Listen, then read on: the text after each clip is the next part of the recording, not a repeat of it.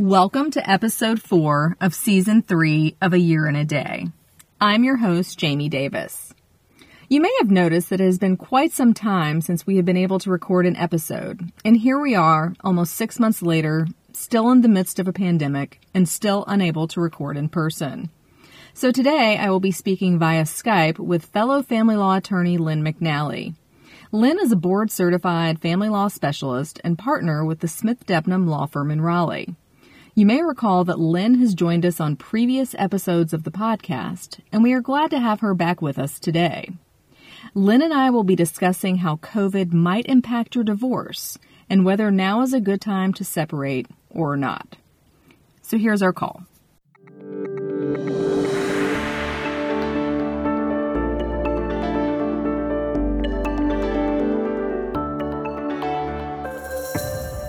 Hi, Lynn. Hey, Jamie. Thanks for having me today. Yeah, thanks for joining us. I know that many folks at this point who have made the difficult decision to separate are worried about how the COVID pandemic will affect not only their ability to physically separate from one another, but also their ability to negotiate and finalize agreements about child custody, the division of their property, and also support. And then what will happen if they can't reach an agreement and they find themselves in court? So, Lynn, in your opinion, is it a good idea to separate during COVID? Well, I think it depends on your circumstances.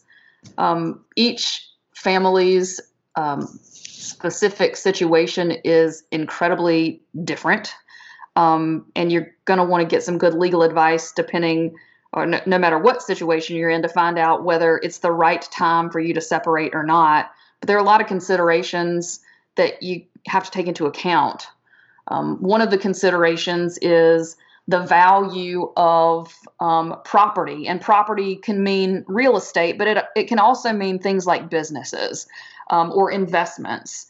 And some folks might say, well, if COVID has affected the value of those assets, business values, asset values, real estate values, in a way that they are somewhat diminished, it might be a good time to separate so that you can divide those assets at the diminished amount. Of course, some people may have that opposite feeling, depending on who you are in the relationship. The other thing that is sort of interesting right now is just the logistics of physically separating from your spouse. I know you've talked about this a million times, and it's the title of your podcast, but you have to actually be separated from each other in different residences for at least a year before either party can proceed with the divorce. During those periods of time that states were on lockdown and you couldn't really leave your home, that was problematic. Of course, that's loosened up these days, but, I still think that there are some logistical difficulties with figuring out where you go. Yeah, I agree. I mean, especially since most kids, at least in our area, are not physically back in school and they're having to do some form of virtual learning. And I know for a lot of families that virtual learning is actually taking place in the home. And, a lot of folks are also still working from home. And so I just think the practical logistics of trying to list a home for sale and show it while you're working from home, while your kids are trying to learn from home, I think that could be really tough. Yeah. And I think I have some sense that people out in the world today who might be potential buyers are not fully comfortable yet walking through homes that are occupied because of the pandemic. I've seen realtors resort to virtual tours, which is a great alternative, but is never really replaces being there in person. Right. I don't know how that impacts a potential buyer's feeling about a home. It's just a really interesting and sticky situation because of the state of the world today. I mean, certainly there are times and circumstances under which it does make sense to separate, and being able to sit down with your legal counsel and brainstorm the appropriate ways to do that, considering all these unknowns, is the first step. And maybe it's not right. But when you talk to legal counsel and you figure that out, you can at least put a plan in place. And if it's right, then you can start to execute on that plan. Right. To go back to a point that you made earlier about valuing assets, big picture for equitable distribution, which is the division of property between separated spouses, that property is going to be valued as of the date of separation. And so, like you said, if the value of the business is down right now, the family business, if you're that business owner, it might be a really good time for you to separate. Likewise, depending on where you live and the price point of your home, if you can figure out the logistics of moving, now might be a great time to sell your house because the value might be up. So, I agree. Sitting down with a lawyer who can help you think through these different issues is certainly a great first step. Interest rates are also pretty good right now, which is another reason that people might want to consider purchasing something. Of course, if you're just separated from a spouse and you're seeking to purchase some sort of real property, at least in North Carolina, you could have some barriers to overcome while you're still married. There are some ways to solve those problems, but they're problems that you want to anticipate the resolution to before you take any action.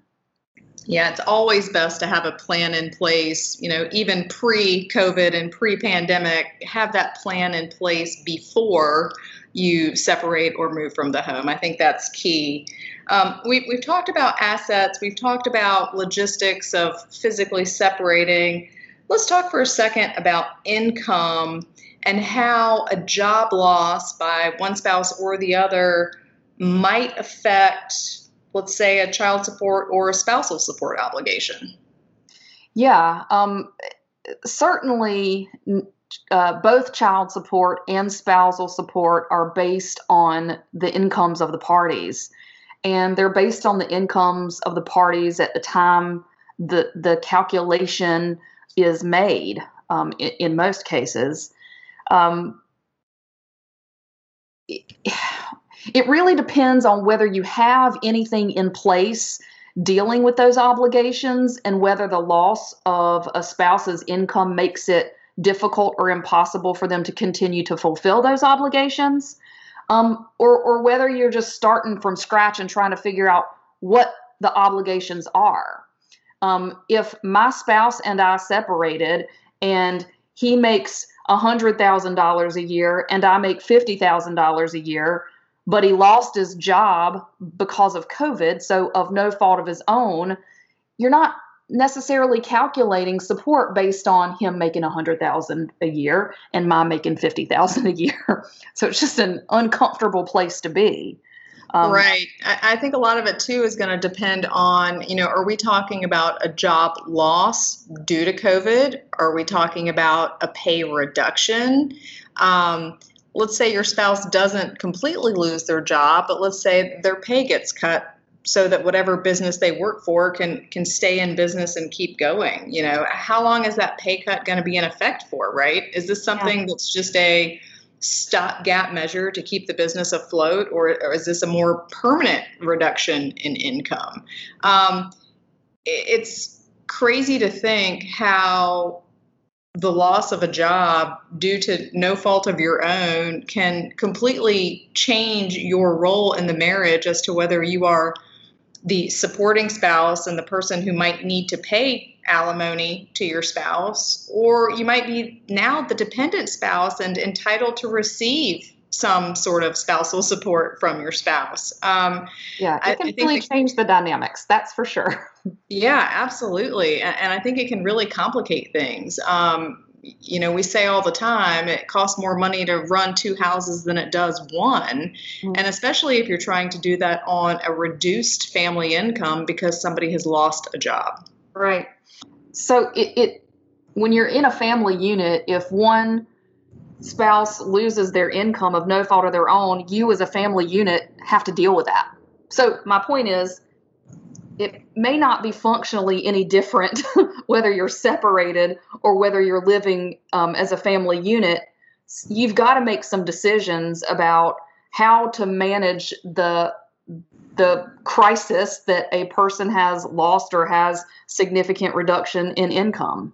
It's hard for people to think like that when they're separating or contemplating divorce, but it is smart. It is a smart way to approach it. It is a smart way to consider what might be the right decision for the family unit during that time, even if you're not living as a family unit. Maybe you decrease your expenses. That's right. One way to go about doing it. Maybe you look to other assets to help assist you for cash flow on a short term, like perhaps going to retirement accounts or things that you may have an opportunity to do in the current COVID crisis. Another thing that to kind of think about is you don't have to make permanent decisions. If you're negotiating with a spouse about a resolution out of court of child support or spousal support issues, you can agree to deal with those things on a temporary basis and get some time away from this event and see if more certainty sort of hits us in the future. Even our courts provide some ways for temporary solutions, particularly with regard to child support and spousal support. And I think these days our courts are really open to the concept of being cautious, giving grace to people, and making decisions on a temporary basis that can be revisited when things are more certain. Yeah, I think that's a really good point. And along those lines, while you're trying to figure out potentially a temporary solution to these child support and alimony issues, it's really important to make sure that both parties are exploring all of the benefits that might be out there and available to them. If you lose that job, have you applied for unemployment? Are you entitled to some sort of relief under the CARES Act for anything? Can you take a distribution from your 401k or retirement account, without some sort of penalty? It's really important to try to get creative with some, I guess for lack of a better phrase, stopgap measures to kind of hold you over until there is some more certainty on the job front. Mm-hmm. But there are ways that you can still move forward with a separation if you decide that's what you want to do, even if somebody has lost their job. So, Lynn, what if you already have an agreement or a court order in place that addresses child support or alimony and you lose your job? Do you have any recourse at that point?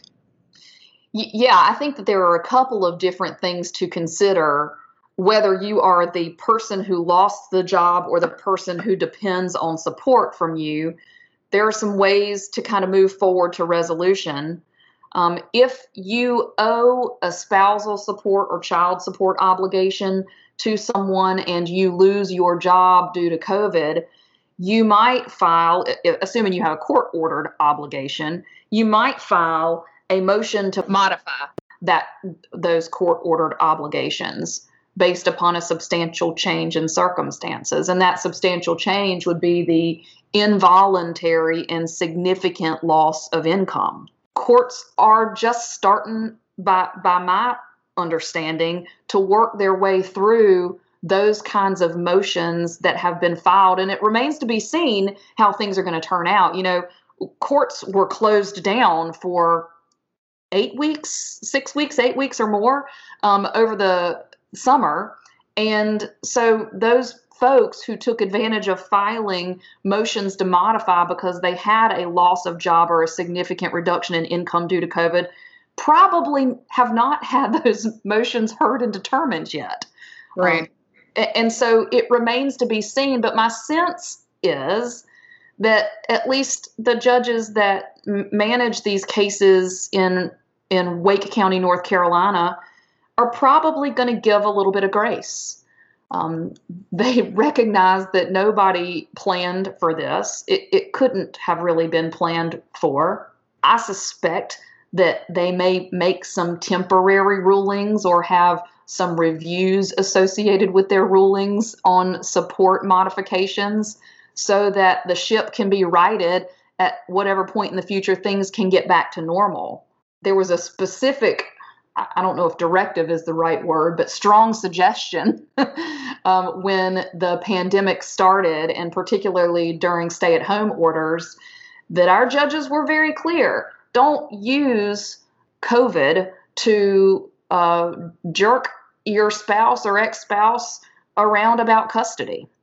They wanted to make sure that people were communicating well with each other and playing fair during this period of time that was just completely unanticipated. And I suspect that they would take the same approach to motions to modify that are filed. Yeah, I agree with that. I think one thing that, especially if you're a business owner spouse, that you might need to be wary of and keep in mind before you file a motion to modify and ask the court to reduce your support obligation. Did you apply for and receive PPP funds? And for folks that don't know what that is, that's the payroll protection program. And business owners could apply for these funds and potentially receive what appears to be a loan at first of, hundreds of thousands of dollars, millions of dollars. It all depends on how big your business is and what you were entitled to ask for. But in a lot of cases, there is loan forgiveness, and the person is not going to have to pay that money back. So if you are the business owner and you applied for and received this money, it really might be a wash, right? It might be a net zero for you. Maybe it's not an actual income reduction because you received this money and it kept your business afloat and got you back on your feet. So, I think courts are going to certainly consider that money in determining whether a modification is warranted or not. What do you do if you're the spouse who depends on this child support or this alimony payment to pay your expenses, and the other side just stops paying? What is your recourse there? Well, the recourse in that event is to seek relief through the contempt powers of the court. When you have a court order and somebody is not following that court order, the way to enforce it against that person is to ask the court to hold them in contempt, to find that they are willfully non-compliant with the order for no good reason. They know their obligation. They just are refusing to pay it. And so the contempt process is available for those spouses or ex-spouses who rely on support of either child support or alimony or both from the other spouse. Again, I personally have not yet seen the outcome of one of those contempt motions considering the circumstances surrounding COVID. I again think that the court might give some grace. But if you're the person that needs that support, maybe you've also lost your job. Maybe you have also had reduced income. So I think it's going to be a really delicate balancing act of our judges and courts just trying to figure out what's fair considering all the circumstances. And I suspect that what's fair isn't going to feel good to either of the parties in that case. We'll see. We'll see what happens. But, with the court system having been closed and backed up a little bit, I'm not entirely sure how our judges are going to deal with those issues.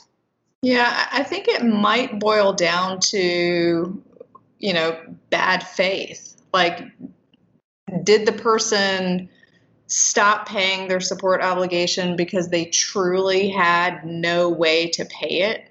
Right? Like they lost their job. It wasn't their fault. They didn't have other resources that they could use. In that case, maybe you're not in contempt. But what if you're a multimillionaire and you've got a brokerage account and you've got a this, that, and the other that you could use? You just don't want to use it and you don't want to reduce your own lifestyle to be able to continue paying that support obligation, I think that's going to be a completely different outcome for that person. Yeah, I absolutely agree. That is the definition of bad faith, particularly if that person has simply just discontinued paying support without filing a motion to ask permission to do that. Right. Well, we keep talking about filing motions and having court hearings, and, court was, closed, for lack of a better phrase, earlier this summer. Are our courts operational right now? Yeah, they're operational. It just looks incredibly different. And there are some really great benefits to the way that we're doing things now, and there's some difficulties.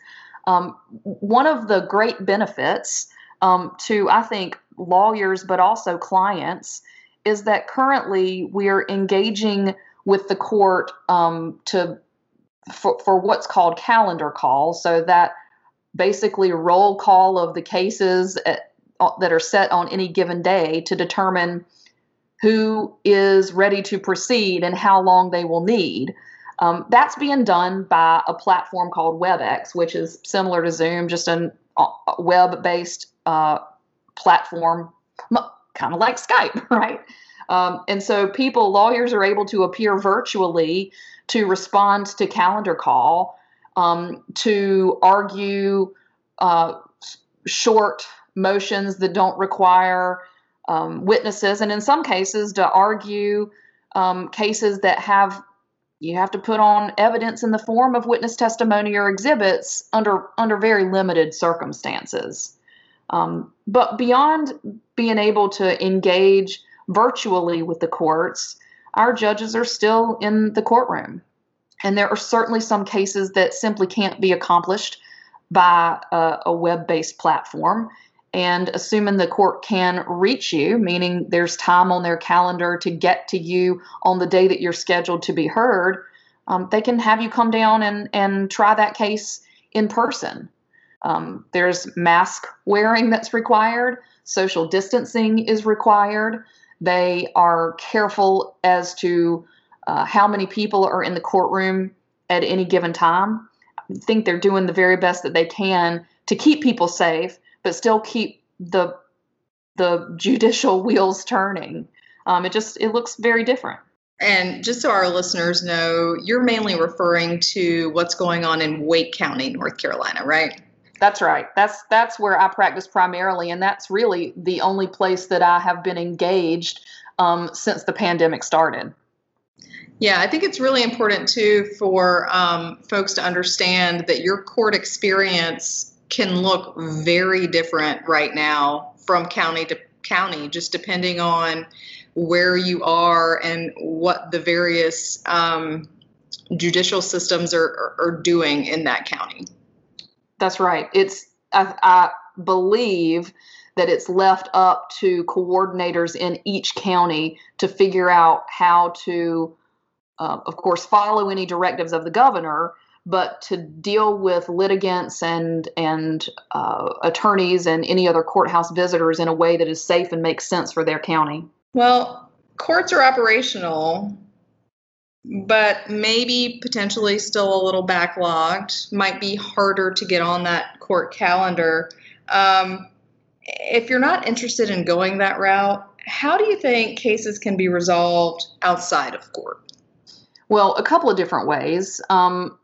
Both ways I highly endorse for a number of reasons, but the first way is through the mediation process.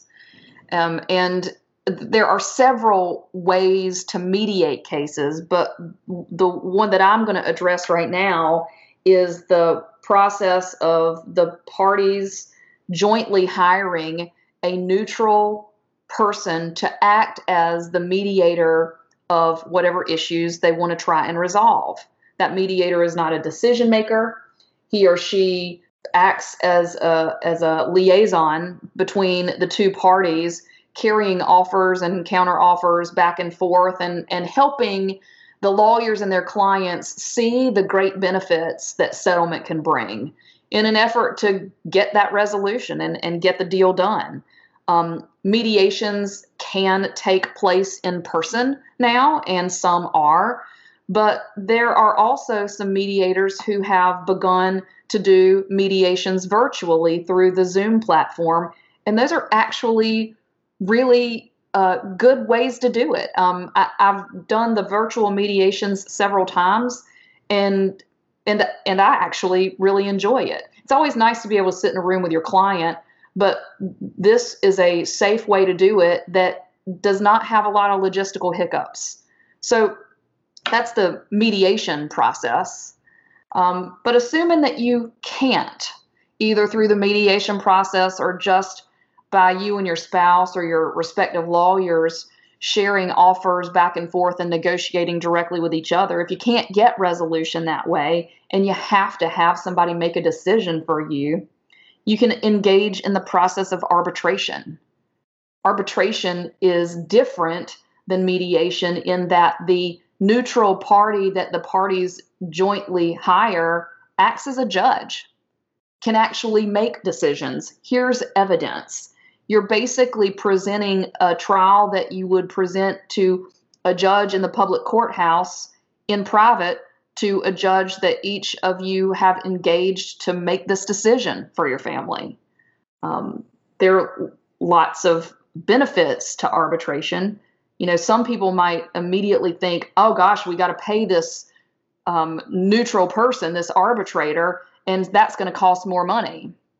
And while it's true that arbitrators are paid individuals and typically the parties share the cost of that arbitrator equally, when you consider that you can schedule your case at a date certain and a time certain and go there and know that you can be heard, it actually saves a ton of money. Right. You're not running down to the courthouse. You're not preparing for something that you ultimately the court can't get to, and then it's set for 6 months down the road. There is much more logistical certainty with arbitrations that save time and money, and I think are a great alternative right now because our court system is a bit backed up by all of this stuff. Yeah, I think that is something that clients sometimes don't understand at first. I call it the put down, pick up factor of a case where, you know, you get ready for it, you go down to court, calendar is full, your case gets bumped, there's nothing you can do about it. I mean, there's only so many hours in a day, and you got to find a new court date.